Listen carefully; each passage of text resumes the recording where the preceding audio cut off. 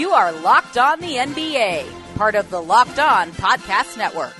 Locked On NBA today, David Locke along with Ben Golliver for the Thursday edition. Washington Post Ben Golliver joining us as he does on one of our Locked On NBA shows every week. How are you, Ben? I'm doing great. Just got done from the Clippers' big press conference with Kawhi Leonard and Paul George. They were unbelievably excited and elated. You know, Steve Ballmer had his typical celebratory spirit, and it feels like he wasn't the only one. I think that was kind of the organization-wide sentiment. All right, let's get into it. What was your takeaway? What did you learn that maybe you didn't know when you walked in? Not a ton. I think that for the most part, it was like a lot of the reporting suggested. I mean, Kawhi Leonard really liked the Clippers' organization, their direction, a lot of their returning players, but I think it was pretty clear that he wanted a superstar sidekick, somebody else to play, to help him kind of shoulder the load. And I think that there's a real mutual respect between him and Paul George because they both are from Southern California, because they're both kind of two-way guys, because they both were maybe under-recruited and didn't play at the big powerhouse programs coming out of college, and because they both, almost had a shared experience there in Indiana where, Kawhi Leonard was traded on draft night. Otherwise, those guys would have been teammates before. So I think Paul George called it destiny that they came together. Kawhi Leonard actually told everybody that he had spent years kind of hoping for and waiting for the opportunity maybe to play with a guy like Paul George. And now here they come. I think the other part is just for a team like the Clippers that's always been little brother in LA, and that goes back, since they moved to Los Angeles in the 80s, they were very eager to accept the title expectations. They were not shying away at all from being kind of labeled as the favorites. I mean, whether it was Steve Ballmer, Doc Rivers, Lawrence Frank, or the superstar guys. I mean, they were pretty much like, hey, title pressure, bring it on. We want it.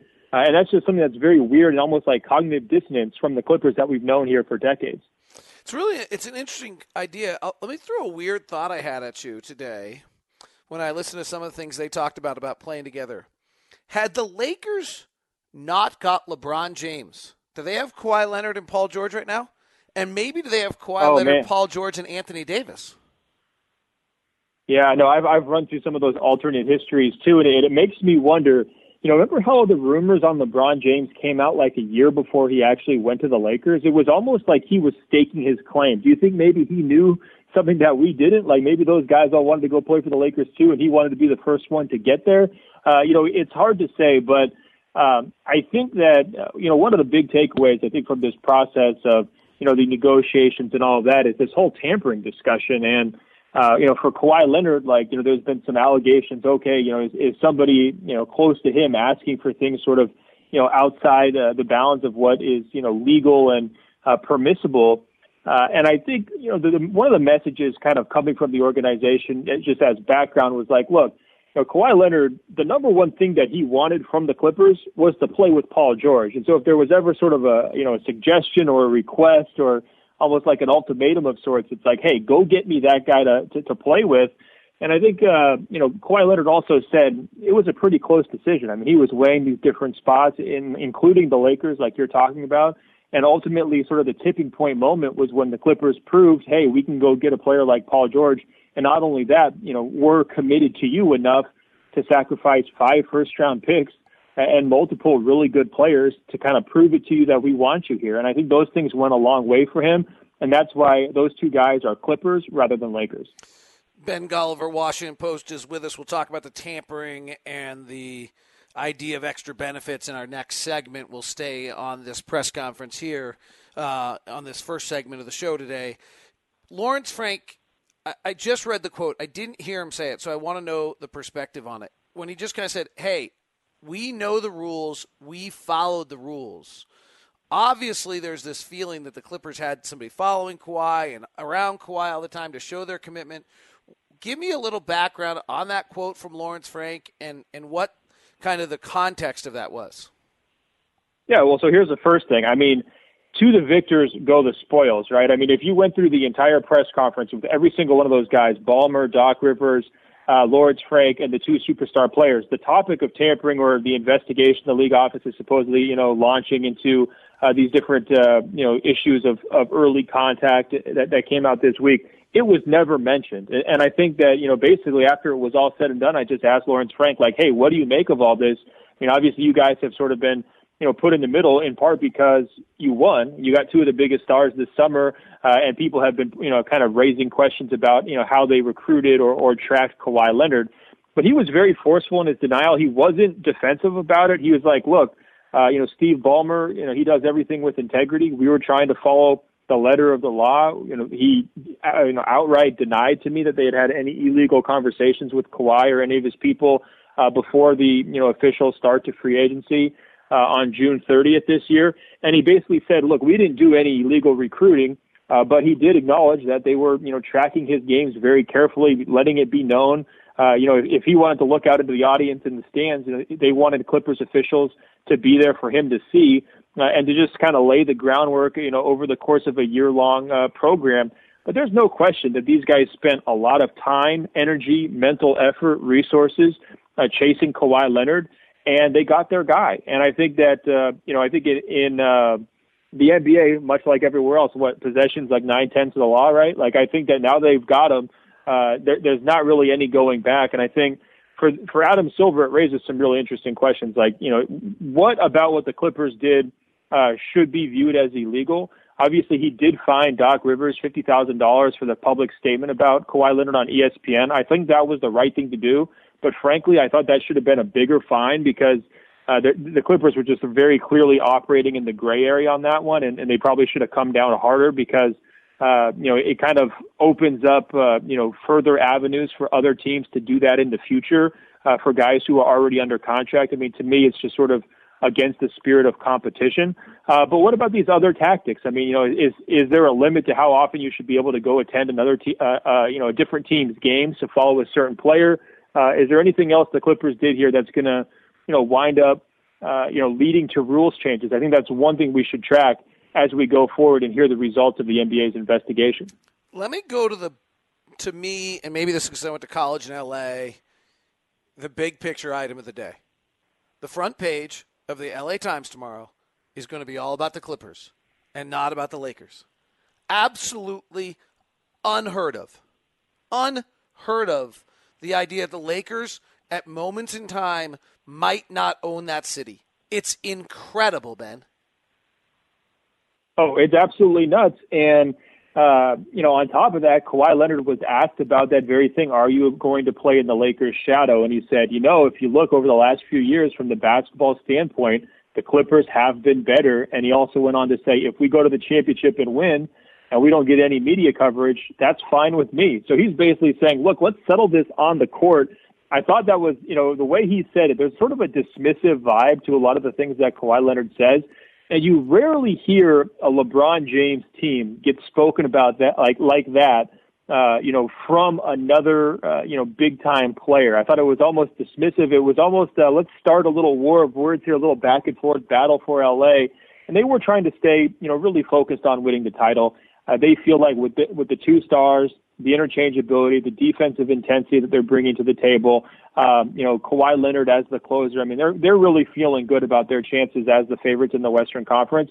But I also think that they're bringing over just years of residual, chips on their shoulders from all these different years where they actually have finished higher in the standings than the Lakers, and they've really gotten no credit for it here over the last 5 years.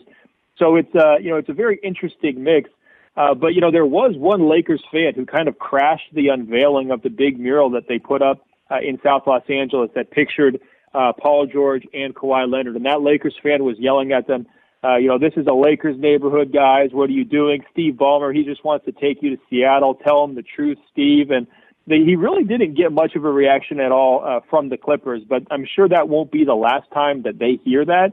And their, work in terms of taking over the city or really putting their impression on the city as a whole is really just getting started. There's one significant news item out of this press conference. We'll touch on that. And there are two items going on about this whole issue of tampering or cap circumvention, and we'll touch on those. When we continue on Locked On NBA, make sure you go find your local favorite team and their daily podcast. It still continues throughout the offseason because there's no offseason for a true fan on the Locked On Podcast Network. So, Ben, the one news item was kind of Paul George ducking the question of when he might play again. What was your vibe on that? Right. He didn't sound too concerned, but he did say, look, there's no set date. He didn't want to commit to I'll be back opening night. He didn't want to commit to I'll be back for the start of training camp. And so that definitely was an open issue. There also was, some talk about, all right, all these guys are going to manage the season a little bit. And I didn't think they gave us a very clear idea, is there going to be load management for Paul George or Kawhi Leonard? And I think if you're just taking a step back and you look at this roster, of almost any roster in the league, they should probably be doing load management more than just about everyone else. They've got some quality depth. They've got Paul George coming off of 2 surgeries. They've got Kawhi Leonard coming off of playoffs where he didn't look completely right. And so from that standpoint, what is their rush to go and try to claim the number 1 seed? I mean, what does that really get them? For Paul George, he realizes, having a really strong start to the regular season like he did last year in Oklahoma City, that doesn't do you much good if you wind up getting hurt down the stretch and you're not able to perform at 100% during the playoffs and you wind up going out in round 1. And same deal for Kawhi Leonard. A couple of years ago, he winds up losing a year of his prime because he wasn't able to get healthy and stay on the court. And then, he has the other example of, well, look, if we take things slow during the regular season, I can go and win a title with the Toronto Raptors. So to me, I'm not sure if the Clippers are actually going to wind up being that 1 seed. I wouldn't be surprised at all. Whatever their over-under is, I might bet the under just because they might adopt a cautious approach. But I do think that they're going to be, good to go and up to, full health by the time it matters. And that's really their focus. I mean, I think Doc Rivers said it best. He said, look, I know a lot of people are out there saying this is the greatest day in Clippers history. And when you look at their history, I mean, it's been a pretty rough 50 years. I mean, the curses, decades of losing, all these lottery trips and everything else. There's a pretty strong argument at that press conference, just and all the excitement around those 2 superstars really is the biggest moment in their franchise history. But Doc said, look, the real finest moment is yet to come. And we want it to be in next June, in the finals for the first time as an organization. And I think that's a pretty strong message, and I think he's right on the money with that one. He's Ben Golliver. He puts out a great newsletter from the Washington Post. You can go to the Washington Post, sign up for Ben's NBA newsletter every week as well and get it in your email box. It's pretty fabulous, so make sure you go do that. Let's get to the NBA issue at hand. There's 2 of them, really, out of the kind of discussion. One is tampering. The other that I think is actually a bigger issue is cap circumvention. And the story that Brian Windhurst and Zach Lowe had was basically the commissioner's office saying to the owners, are you ready? Do you guys really want to be policed? Are you willing to be policed? I thought it was pretty eye-opening that, hey, you guys can all can sit around and complain, but you're in this together and decide what you want to do because we'll police you if you want to be policed, and if you don't, then let's make sure you're a little quieter about it. Yeah, I wonder how much of this is sort of generational too, right? I mean, you've got some new owners, and I think, Ballmer, he might not be the youngest owner in the league, but I think he's representative of the new generation of owners where the guy is just ultra aggressive. I mean, he's spent so much money on every other aspect of his organization in terms of, trying to turn them into a championship contender. You do have to just think twice and say, well, is this guy going to be comfortable playing in the gray area? Is he going to push the envelope as much as possible? We know how much he cares about basketball. You see him on the stage. He's jumping up and down, kind of hooting and hollering. This is what motivates this guy. This is why he gets up in the morning. Of course, it seems like he's the type of person who would do whatever it takes, to get that high-level talent. But, if you're the NBA and you really want to police it, how far does this go? I mean, are you going to have to hire, hundreds of investigators or monitors? Are you going to be encouraging, organizations to really snitch on each other?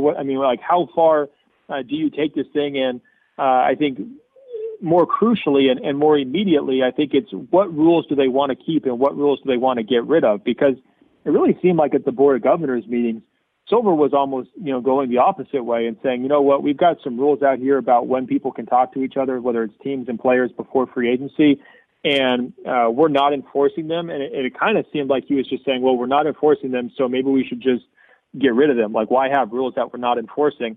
And I think that, for a lot of owners, especially the super competitive and ultra aggressive ones, they would prefer that because there's, fewer hoops to jump through. There's, less of those Magic Johnson situations where you're on TV and kind of winking at the camera and talking about other players that you're not supposed to be talking about, which winds up getting sort of everybody annoyed and leading to these really, prolonged news cycles where everybody just sort of waits for the league's punishment. So I'm not sure the best way to clean this up. I guess I'm more in the camp of fewer rules are better because it would be so impractical to really hold teams to the letter of the law. But how do you feel about it? I mean, do you think that this has all gotten away from the league a little bit? Well, it's an interesting idea. So let's go zeroing in on the tampering. So if you have a player, and let's say a player plays for the New Orleans Pelicans, and let's say the Los Angeles Lakers want to talk to that player while he's a member of the New Orleans Pelicans, it seems really dirty and wrong, but it's not that different than if you work for Google and Microsoft comes to talk to you, right? And then if you like Google and you have a good enough thing with Google, then you stay. And if you don't really like Google, then you go to Microsoft. And so is there a way you can, if you have a player on the New York Knicks and the Boston Celtics are talking to him and talking to his agent, you know what? If he likes the Knicks, doesn't he just stay? If you're taking care of your player and your player likes where they are, don't they just stay where they are? Yeah, and I think the big concern there is that a lot of these small market teams probably feel like they need some protection, right? That because not every market is equally appealing to superstar level players, that if they can't feel protected with the guys they already have under contract, that it just winds up being a situation where the flood of talent to certain markets that seems pretty inevitable once they hit free agency, can start to undercut and imbalance the competitive landscape against, small market teams that might have star players who they're really relying upon to succeed. Can I stop you there for a second? We saw that happen. Yeah, but didn't we see that happen in New Orleans this year? I know that was my joke, but what is that protection? Okay, so a small market team says they want to be protected. What? Somehow, the player's not going to know that, Giannis Antetokounmpo's not going to know that the Knicks and Lakers exist? I don't understand. Right. I got it. I do think there's hey, it's a real issue that players want to play in, really, honestly, if we're honest about it, it's 3 places. They want to play in Miami, L.A., and evidently Brooklyn. But they don't really want to play in New York because the Knicks are that terribly run. But there are 3 markets where players want to play. But we haven't seen a flood of guys to Chicago. And then after that, there really aren't. It's not like we got 12 large markets. We got 3 desirable locations where players want to go play. And the Warriors maybe, but we'll see over time because it never was before. What is that? When you say protection, what do we, small markets need protection. What? We're going to somehow tell them that there's not geography? I don't actually even understand what that protection is. I hear you. Well, I think that, one thing they were homing in on, during the Board of Governors meetings was this idea of trade requests. And I think there's some merit to that because, look, if you have a disgruntled player, that's one thing, right? But if your player comes out and puts his name and or his agent's name on a public trade request, that changes the entire dynamic. It's even different, compared to saying, hey, this player wants to trade according to league sources. When Rich Paul comes out and starts a news cycle for the entire week saying, hey, Anthony Davis wants to be traded ASAP, we saw the level of damage that can do. It was more than your typical unsourced trade request. It ultimately led to Dell Demps, losing his job, to that organization going completely sideways, shutting down Anthony Davis, at least halfway shutting him down, down the stretch of that season. And it also wound up kind of backfiring on the Lakers and blowing up their locker room too. So I'm not sure what the benefit of keeping the current level of punishment for those kinds of things. To me, the punishment of things that are against the rules, whether it's talking about another team's players if you're a team, or if it's requesting a trade when your player is already under contract, the punishment for those types of things should be prohibitive. Significantly greater than $50,000, where you're actually making these people think twice and, saying, is it really worth it, right? And I'm saying, if this was the David Stern's NBA, don't you think Rich Paul would have been fined $500K or $1 million or something where it's all right, we're going to make an example out of him and prevent this, kind of chaos from happening again in the future? To me, I think that is a reasonable degree of protection that you could offer teams and players, so that if there are disagreements or if there are desires to go somewhere else, maybe those conversations happen behind closed doors, as opposed to in the court of public opinion, where now everyone's involved and where it can get really ugly really fast. Who's better off? New Orleans, who got Lonzo Ball, a bunch of draft picks, Brandon Ingram, etc., the Oklahoma City Thunder, who got 1 million draft picks, and Danilo Gallinari, or Toronto when Chris Bosh left for nothing, or Utah when Gordon Hayward left for nothing. I think the best thing that might ever happen to you is if these guys tell you they're going to leave. Or or Indiana when they got Victor Oladipo and Domantas Sabonis. Like, the three teams that have actually had a player demand a trade are far better off than the teams where the guy just leaves. Oh, for sure you want to trade rather than letting him leave for nothing. I agree with that 100%, but I actually think the Paul George case is a really good example where the amount of damage done to the Thunder franchise, whether it's from a PR standpoint, whether it's the fan base buy-in and everything else like that, is so much less than the amount of damage that was done to the Pelicans franchise. And let's be really clear. If they hadn't won the number one pick and the right to get Zion Williamson, like, we would not be hailing like this entire situation as being, you know, a really good way it played out for them. Of course, they got a lot of draft picks. Of course, they got some young prospects who are exciting. But it would be a much more dire situation if they didn't immediately replace Anthony Davis with another franchise-level player. And I actually think the Paul George situation, where it played out entirely behind closed doors, the Thunder did not have to worry about anyone trying to narrow their trade value of their market. They were able to kind of go out there and solicit offers without the public pressure, without some major timeline, 24/7, 365 ESPN and us talking about it day after day after day. They got great value, and they left with their head held high, and there wasn't negative feelings, bad feelings towards Paul George, and it kind of was smooth. And I think in everybody's best interest, including the league office's best interest, that it didn't get ugly. And so I think that's a good example where if there's more situations like Paul George and fewer situations like the Anthony Davis, I think everybody does win. He's Ben Golliver, Washington Post. There's a lot to be had there. We'll continue with him and talk on the court here in a second. Is there any chance that LeBron's actually old? Who is the favorite in the West? And let's, with some time to digest it, look at Westbrook and Harden. That's all coming up as we continue on Locked On NBA. Make sure you follow Locked On NBA Net on Instagram and Twitter for the latest of everything going on in the NBA. After having digested it a bit more, what is your latest understanding, feeling, energy on Westbrook and Harden together? I mean, my first gut instinct was that it was not the right decision to make, that they're, sort of taking on not only an extra year of Westbrook's contract, not only his, injury risk, with his knees and things of that nature, not only his obvious kind of fit questions in terms of how they are going to play together, Harden and Westbrook on offense, but they're also just taking on his, pretty extended history of postseason struggles. And for a team that sort of, psyched themselves out at times in the playoffs, for a team that I thought came very, very close to getting over the hump against the Golden State Warriors multiple times, I don't really get the impetus for this trade. I mean, clearly there was some personality conflicts between James Harden and Chris Paul, but my message, if I was in their front office or, anyone associated with that organization, would have been to try to run it back again. I just think that with Westbrook, he can give you, regular, consistent, very productive nights during the regular season. But during the playoffs, he's going to have to play a lot of minutes with James Harden. I don't think you can stagger them in a way where you're going to be able to work around the fact that Westbrook needs to have the ball, and every possession that he has with the ball is a possession that James doesn't. And, James has just been so much more efficient. His team offenses have been so much more efficient. Westbrook's shooting struggles from everywhere outside of 3 feet are very well documented. And then his lack of defensive commitment and intensity, play to play, night to night, all those things just really, really worry me. And I guess if I was the Rockets, I wouldn't have done it. I would have just rolled the dice with the chemistry, issues that they might have had, holding over from last year.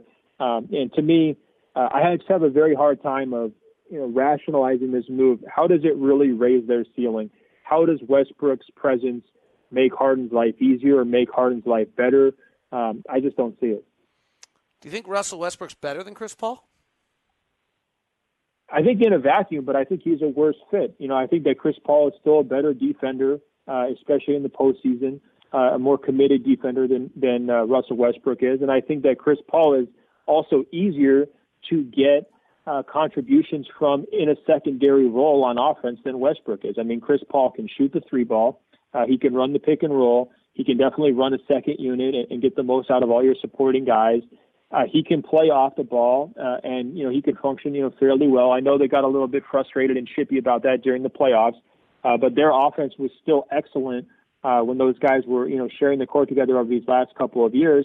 And basically everything I just mentioned in favor of Chris Paul, I've got real questions about with Westbrook. I mean, if he's off the ball, he should be closing the court. I mean, teams should be daring him to shoot in the half court. And then also, I think stylistically, Chris Paul and James Harden, they both were able to succeed in that deliberate style that Houston kind of wound up adopting here over the last couple of years.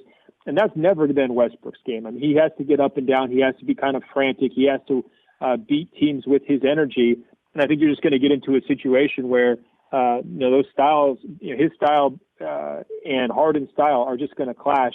And there's just basically no way around it. I don't think that Westbrook can sort of play that secondary role to Harden, and I don't think any coach in his right mind would ever, encourage Harden to be playing a secondary role to Westbrook. Okay, here's the one thing I do think is interesting. This is a great conversation. We could do a whole show on it. Maybe we will. Here's what's interesting to me. Chris Paul ran 2,200 pick and rolls last year, almost 2,300. Russell Westbrook actually only ran about 1,600 last year. Oh, excuse me, 1,900. So call it 2,000. So, I actually think James Harden might still get his 3,100 pick and rolls that he got and as many isolations as he got, because actually Chris Paul ran a lot last year. And I understand. So I 100% agree with you on the idea that, hey, James Harden was the fourth best pick and roll guy of the top 100 guys who ran pick and rolls last year, and Westbrook was 80th. So anytime you take the ball out of Harden's hands and you give it to Westbrook, it's a positive.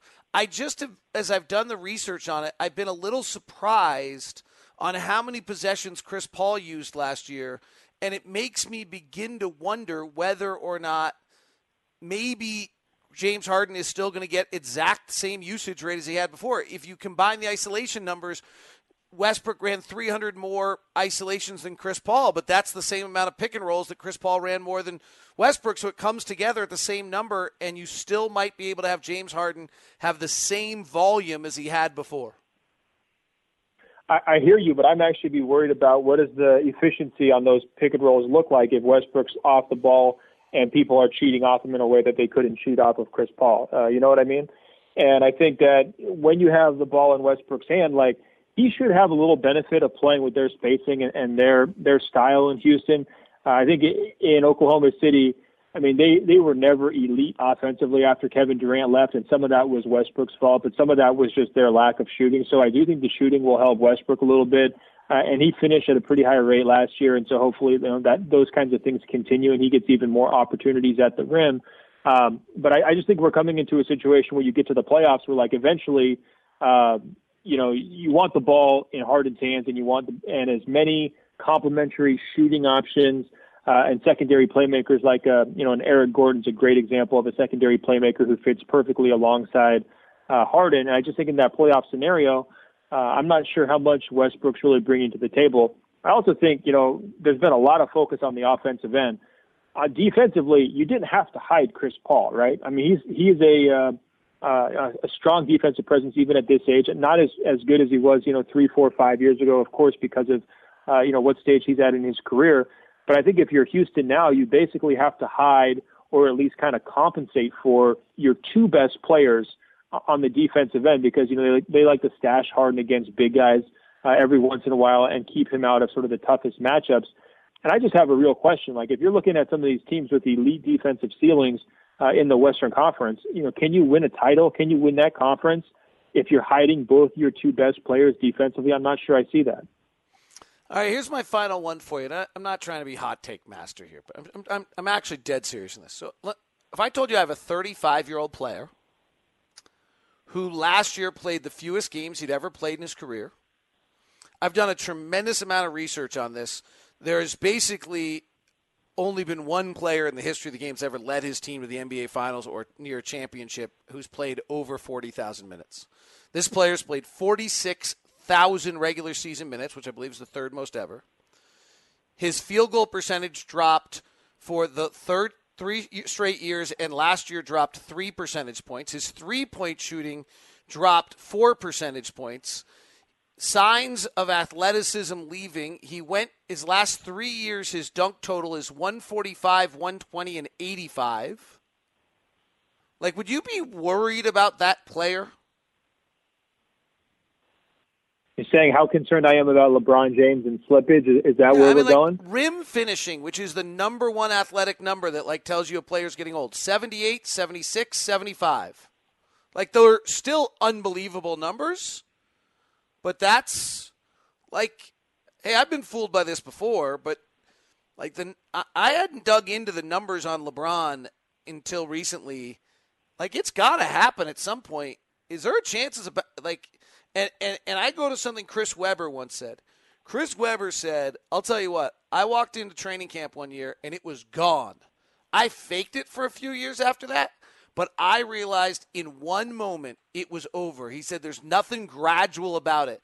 And if I remember the Webber story correctly, he's like, I had averaged 20 the year before, so that's probably his Philadelphia 32-year-old year, and then was like, it just wasn't there anymore. Or maybe it was even he faked it the year before. It was his last year in Sacramento when he averaged 19.5. But, I wonder, what do you think the chances are that basketball mortality actually hits the greatest player we've ever seen? Well, I think that LeBron has so many different basketball skills that, let's even say he did hit the wall and it happened this summer, he would still find ways to be a valuable contributor lots of different ways, still even on an all-star level, even if his athleticism was significantly different than it was last year. But I definitely thought he showed signs of slippage last year, even before the injury.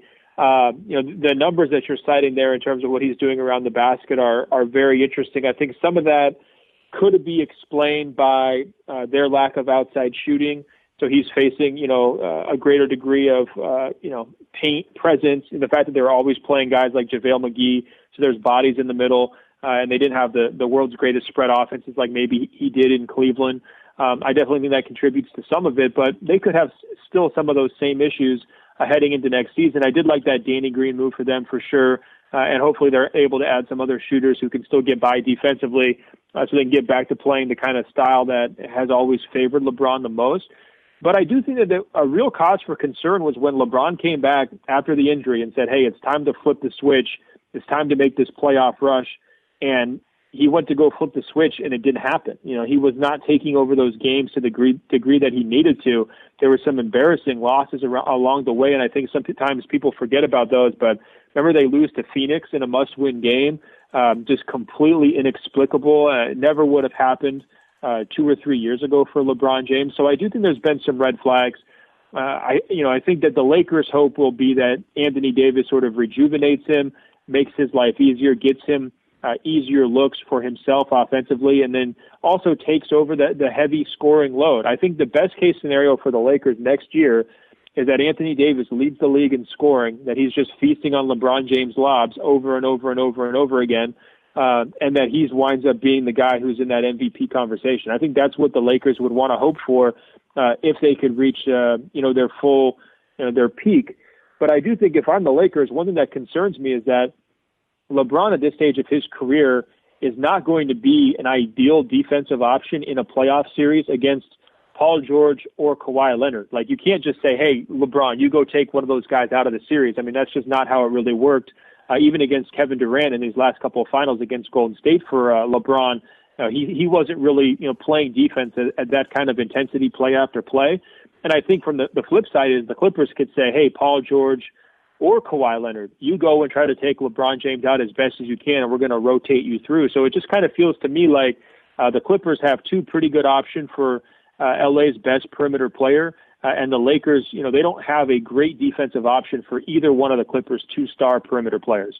He's Ben Golliver, Washington Post. Go get that newsletter from Ben. It's fabulous. It's easy. It's sign it up. It's free. All of that.